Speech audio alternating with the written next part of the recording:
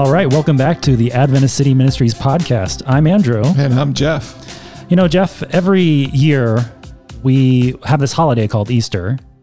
Some people call it Resurrection Sunday, whatever you want to call it. You know, it becomes a national holiday. People take off from work and families gather. It's really become commercialized, you know, the bunnies and the eggs and the chocolates and whatever however your family celebrates it. But really, it's become this commercialized event. Do you think people take the time to understand and what it's all about and what it really means, why its origins, really? I think as time goes on, there's less and less consideration to the original story of the death and resurrection of Jesus Christ. I think that culture seems to be winning the day that way. So today we're going to we've been looking at the cross. Today we're going to talk a little bit about the resurrection of Jesus Christ and why that's meaningful to us as Christians. Sometimes we don't spend much time thinking about the resurrection. We just think of it as an event that occurred, but we need to spend some time thinking about why did it have to occur? And right. It's quite special. Yeah, because it's not something that happens apart from us, but it actually includes all of humanity in the process. Yes. And you know, the way we handle other holidays like Memorial Day, Veterans Day, Halloween, you know, it's kind of this thing that comes once a year and we can get excited about it maybe for a little bit, but for the Christian, it's something we can actually look forward to all year. And its spirit is something that we can practice every day. Yeah, and if we really take in the truth of it, it actually becomes very exciting to understand how eternal life is wrapped into this notion of the resurrection of Jesus. So I'm excited. Paul, the apostle, in his travels had to address this issue, and no place more clearly than in 1 Corinthians chapter 15. And so it's almost an apologetic. It is dealing with what appears to be an issue in Corinth, and so that we're going to stay exclusively in his argument today as we consider, and what are the implications for us in Christianity in this modern time in terms of what he's saying. So we're in 1 Corinthians 15. And I think we'll just read the first couple of verses to see how he presents. We'll do it in steps because Paul delivers in sort of a lawyer fashion. Everything argument has a logical order to it. So that's really a legal case. It is a legal case. The resurrection of Christ. Starting in verse 1, it says, "Now, brothers and sisters, I want to remind you of the gospel I preached to you, which you received and on which you have taken your stand. By this gospel you are saved if you hold firmly to the word I have preached to you. Otherwise, you have believed in vain." And I'm going to switch over to the New King James here. And it says, "For I have delivered to you, first of all, that which I also received, that Christ died for our sins according to the Scriptures, and that he was buried, and that he rose again the third day according to the Scriptures." Okay, so we see here that Paul starts by reminding them of the gospel. You know, and he does it very succinctly. He says that he talks about that Christ died. And so for those of you who have been listening along the way, there's sort of an assumption built into the death of Jesus Christ, and that is that he was born and he lived. So we covered those two areas. So his birth, and he lived a life until he died. And then he's saying that he resurrected on the third day according to Scriptures. And so Paul adds to that he died for our sins. He doesn't just call an event that there was intention for his death, and that was to save us from our sins. And that's what Christ did. But also the Scriptures, as he said, according to the Scriptures in verse 3, clearly let us know that Jesus died for our sins. And we can find that in Psalms 22:15 and other places as to the prophetic notion of that. So, and then from there, he goes on to let us know that in verse 4, that also from the Psalms, that this was prophetic fulfillment, that he would rise up after 3 days. let's move on from there. And now we're going to see some of I think there's 5 proofs that he uses in terms of eyewitnesses.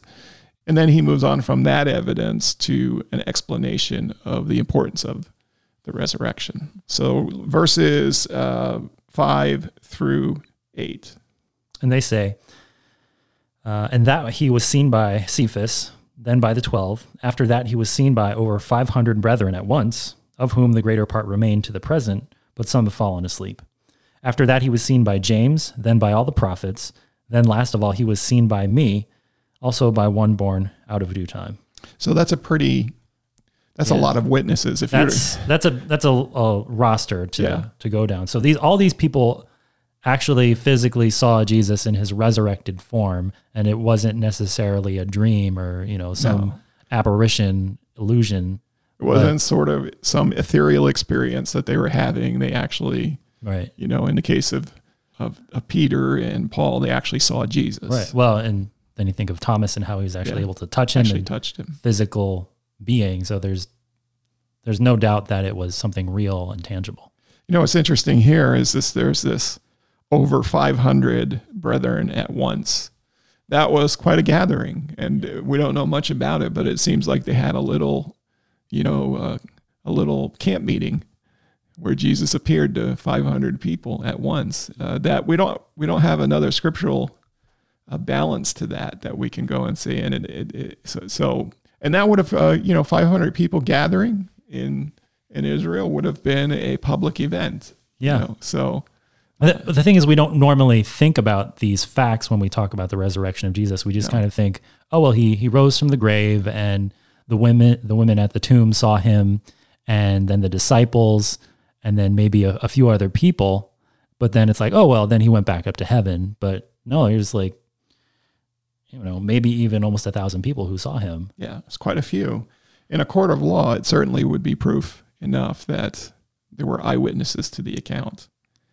So at this point, Paul's kind of created, okay, well, this is the gospel. The gospel says, and according to scriptures and prophecy, that Jesus would die and he would be resurrected after 3 days. And he says, and oh, by the way, these hundreds of people have seen him in person, and that's more evidence. Right. And now you can even go ask them. You can interview them. You don't have to take my word for it. Right. So now he talks about himself a little bit here, and it's an interesting account in these next couple of verses through verse 11. And if you'll read those, Andrew, we can just look at it. Right. For I am the least of the apostles, who am not worthy to be called an apostle, because I persecuted the church of God. But by the grace of God I am what I am, and his grace toward me was not in vain. But I labored more abundantly than they all, yet not I, but the grace of God which was with me. Therefore, whether it was I or they, so we preach, and so you believed. Yeah, I love Paul's assessment of himself throughout his writings, and this is sort of the third or second or third denigration that he makes of himself through. He starts out in some of his epistles, Paul, an apostle of God, right? And here we say he's calling himself the least of the apostles. This is a time late, this is later in his life. And then he goes on in another place where he actually says, Paul, least amongst the brethren, so he takes it a step further. And then finally in Timothy, he talks about, he says, Paul, the chief of sinners. It kind of is an interesting evaluation. I have had that evaluation in my life as you start thinking, you're pretty cool, right, in ministry. And then you begin to realize that, no, you're not, you're really just an open vessel for God to do whatever he wants to do. And you're still a sinner in need of a savior. And I actually can say that I see sin more clearly in my life now than I did 20 years ago. He must increase and I must decrease. Yeah. So now we're going to get into Paul's preaching reasons, his apologetic as to why it's logical that we believe in the resurrection. So we'll be reading from verses 12 through 19, and then we'll exegete a little bit. We'll pick it apart. 12 through 19. So 12 through 19 say, Now if Christ is preached that he has been raised from the dead, How do some among you say that there is no resurrection of the dead? But if there is no resurrection of the dead, then Christ is not risen. And if Christ is not risen, then our preaching is empty, and your faith is also empty. Yes, and we are found false witnesses of God, because we have testified of God that he raised up Christ, whom he did not raise up, if in fact the dead do not rise. For if the dead do not rise, then Christ is not risen. And if Christ is not risen, your faith is futile. You are still in your sins. Then also those who have fallen asleep in Christ have perished. If in this life only we have hope in Christ, we are of all men the most pitiable. Yeah, this is an interesting sequence here, and it's actually, some of the points are repeated to add emphasis to what he's saying. So we'll just carefully go through. First off, the fact he brings up the fact that Christ is preached, and he preaches Christ. Remember in Corinth, in chapter 2, I believe it is, he said, "For I determined not to know anything among you except Jesus Christ and him crucified." And so that's what Paul preaches. Right. But apparently in Corinth, there started to be an issue with the resurrection. Some of that probably came just through the Sadducee influence. The Sadducees didn't believe in the resurrection. And so there were probably some people who were amongst the Jewish congregation who, said, okay, I'm all right with everything else, but I'm not okay with that. Right. We will take on this idea that Jesus is a good man and he is our example. But really, when you get down to it, the resurrection of the dead has to happen if you are in Christ at all. Right. Because it's part of who he is. And when we come into the experience of Christ, you basically get everything with that wholesale. Everything that Christ has done becomes a part of who we are. Right. Including the resurrection. And he makes that point. He says, if there is no resurrection of the dead, then Christ is not risen. Well, that's a logical statement. Yeah. Right? If there's no such thing as the resurrection of the dead, then Christ himself can't be risen. Right. And if Christ is not risen, then our preaching is in vain and your faith is also in vain. Those are two big statements. Okay, let's break it down. Yeah. First off, he says, our preaching is in vain. So he's taking it on himself. He's basically saying everything that I have said up to this point is irrelevant if Christ hasn't risen. It's all in vain. It's meaningless. Solomon would say it's all vanity, or vanity, even in vain, is in tune with that statement. It's all in vain if Christ isn't risen. And added to that, your faith is in vain, because what do you have faith in? So it's he's really getting to the heart of this in letting us know. Another word for vain there is empty. Your faith is empty. So then in verse 15, he adds to it. He says this, and we are found false witnesses, because we have testified of God that he raised up Christ, whom he did not raise up, if in fact the dead did not rise. So yeah, he's saying that we are liars because all this time we've been talking about how Jesus rose from the dead. we'd be considered liars if we were telling the opposite. Well, think about the implications of what he just said there too. He's also saying that because we read in the beginning that the Psalms predict his resurrection. Right. So what does it say about the credibility of the Bible if it's not a true statement? Right. And also, well, then he wouldn't be the Christ. He wouldn't be the Messiah. Be the Christ. They'd have to and the Bible wait would for be somebody inaccurate and untrue. Yeah, and then we have all these other factors that point to Jesus. So it's like, okay, well, all these things seem to point to Jesus, but if he didn't raise from the dead, then, I mean, what's going on here? What can we trust? In fact, in the New Testament, when Jesus walked the earth, he pointed to the fact that he would resurrect himself, right? And After 3 days, I'll raise this temple. Right. And so who else's credibility is challenged, right? Is this the very fact that Jesus said this would happen, and now we're saying it didn't happen? It actually challenges the notion, like you said, of Jesus as Messiah. And so he goes on, and this is a repeat, for if the dead do not rise, then Christ is not risen. That's sort of a repeated phrase, but it's adding emphasis to what he's saying, how important this is. And if Christ is not risen, your faith is futile. It's a little stronger words than in vain, and you are still in your sins. That's a new idea. You're actually going against the grain. You're struggling. You're not just sedentary about it, but you're actually struggling against, fighting against the flow of what God would actually want then. Yeah, because if there's no resurrection, there's no newness of life, so to speak. After we've been forgiven of our sins, there's no newness of life. And if there's no resurrection, it calls into accountability or questions the notion of the death of Christ as being the salvation for the world. So if Christ didn't die, if he didn't resurrect, maybe he didn't die, and maybe our sins aren't forgiven. And maybe if you take away one piece of the linkage, you end up still in your sins where you started. And I think we should mention the fact of the notion of corporate solidarity here, because the gospel is all based on this idea that we are in Christ, right, and that his experience becomes ours. So when he died on the cross, the sin of humanity died with him. We all died with him. So we can see ourselves and our sin on the cross with Jesus. So as he died, we died, but then also because we're in him, it means we also raise with him.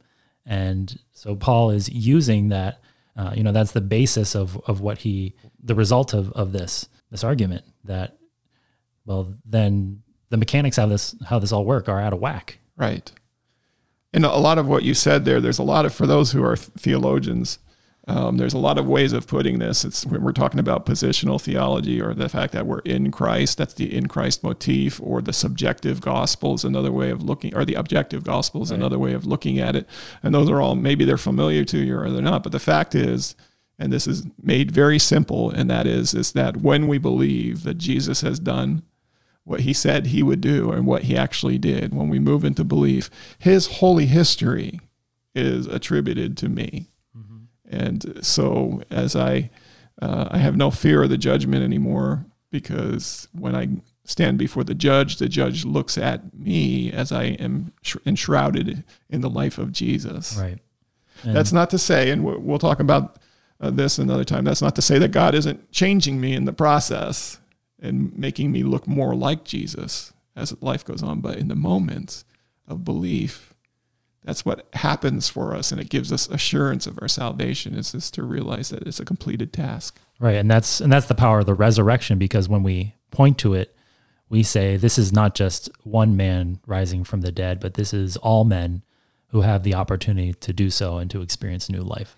Yeah, and the next verse, adds to it, because he says in verse 18, he says, then though also those who have fallen in sleep in Christ have perished. So in other words, if we take away the resurrection, anybody who has died, and the Bible uses the term fallen asleep, if there's no resurrection, then they're gone. That's it. Like a lot of people think that after we die here, there is nothing else. And if Jesus Christ isn't who he said he was, or didn't do the things that the Bible teaches us that he did, that's a true statement. Life would be over. Mm-hmm. But because the death and the resurrection are true things that God has done on our behalf, we find out that this isn't the end of life when we die in this world, that there's a life to come, and there's a resurrection for those who are believers. It's very exciting. It's what our whole existence really is based off of. It's why we get up in the morning and can be joyful about facing another day, even though there may be troubles in our life and struggles that we go through, thinking about money and families and dealing with people. But when you know that you have a new experience and a new life that is not your own, that has been freely gifted to you, then it definitely makes life more enjoyable and something that you can experience without fear, knowing that you are safe with Jesus. So from that first explanation that we just went through, he comes at it from sort of I'm going to use the word negative perspective, like if there is no resurrection, then this.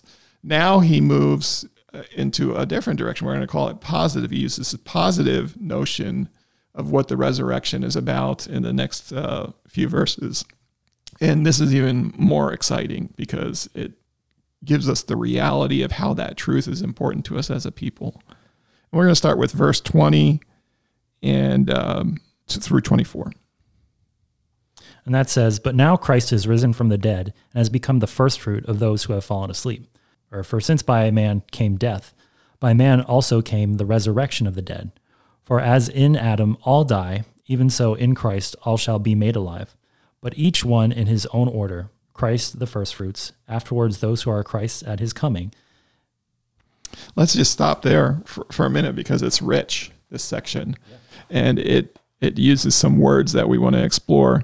It says that, but now Christ is risen from the dead. So Paul's moved from if this happened, that to this happened. Christ was risen from the dead, and he became something. He became the first fruits of those who have fallen asleep. Again, we use that word, that's two words, fallen asleep. It's talking about the dead. And it says that Jesus became the first fruit of those people. Okay? Mm-hmm. So we want to look at that. Now, there were some others, even in Jesus' ministry, who were risen from the dead. But so this must have a different meaning than what we would typically think. So it's not a chronological sense. Right. So Jesus became the first fruits. Now, that word itself implies that if he was the first fruit, that there's other fruit to come. Mm-hmm. Okay, so even in the harvest, that's the case. You get the first fruit, and then there's more fruit. And it's speaking specifically about the fruit of people who will be raised up from the dead. And the reason that Jesus is the first fruit this way is because he was the first fruit who was raised up from the dead and in the gospel light.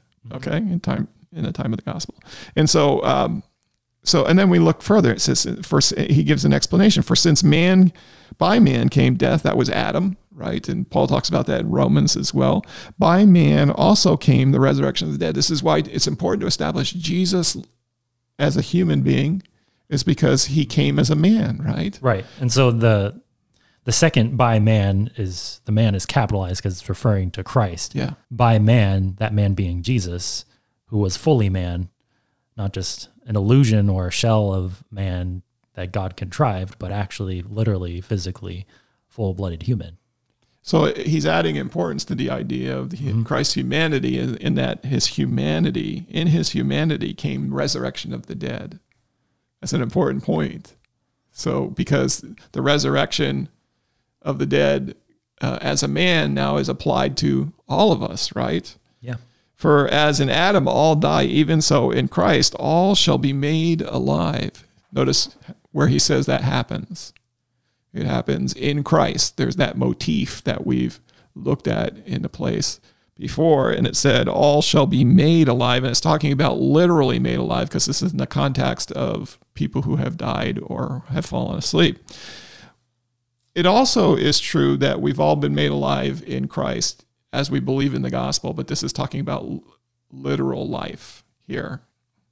And then it goes on to say, but each one to his own order, Christ the firstfruits, and afterward those who are Christ at his coming. So what happens at his coming? Well, you've got the thunder, and Paul says that there's this trump of the archangel, and the dead in Christ rise first. Yeah. So there's a time when the sort of the climax of this truth of the resurrection is evidenced when Jesus comes and people who are dead rise up to meet him. What a glorious time. And then everybody who actually is alive and never died, the first death, Pretty beautiful to see the second coming and the rising up of those people who are dead directly connected to the truth of the resurrection of Christ. If Christ's resurrection didn't happen, that doesn't happen either. Right. So if Christ didn't rise, no human has eternal life. That's how that eternal life is transmitted through the resurrection of Christ as we are in him. Yeah, this is an exciting thing, and it kind of goes to the texts that follow kind of put an exclamation mark on it as we read from 24 to 28. And that says, then comes the end, and when he delivers the kingdom to God the Father, when he puts an end to all rule and all authority and power, for he must reign till he has put all enemies under his feet. The last enemy that will be destroyed is death, for he has put all things under his feet. But when he says all things are put under him, it is evident that he who put all things under him is accepted. Now when all things are made subject to him, then the Son himself will also be subject to him who put all things under him, that God may be all in all. So let's talk about that because there's a little confusion. There's some confusion there. The main text I want to talk about is that the last enemy that will be destroyed is death. That is to say that this is directly connected to the resurrection, right? And because of the resurrection, ultimately, death will be destroyed, right? And this comes as Jesus, in the end, then comes the end, it says, delivers the kingdom of God to the Father. Who's the kingdom of God? It's the people, that he is. His bride, His Christ, bride, the right? people He in delivers Christ. them, and he puts an end to all rule and authority and power. And he's talking about, as we go through Scripture, we find there's a lot of places where authority and power exist that are not from God's origin. And he puts all that aside, and that means that he is now the King of Kings and Lord of Lords, and that finally death is destroyed. And so here we have is a description of not only did Jesus take care of the problem with death at his resurrection, but he is going to ultimately take care of it forever as he presents us to the Father as his kingdom. What a wonderful thing to know throughout eternity that death doesn't have a chance to return. Right. It won't exist ever again in any of its forms. Yeah. So this is Paul's exciting representation to a people who were struggling with the notion of a resurrection. I hope what this does for you and I and for people who are listening, I hope it lets us think a little bit more about what actually the resurrection means to us. It means that we move from death into life, and that life is a new life in Jesus Christ. It's a resurrection into eternal life, which begins today as we abide in him. It's not something we need to even wait for Easter for the resurrection weekend. It's something we can practice daily, believing that we are alive in Christ and that what he has promised will actually come to pass. Yeah.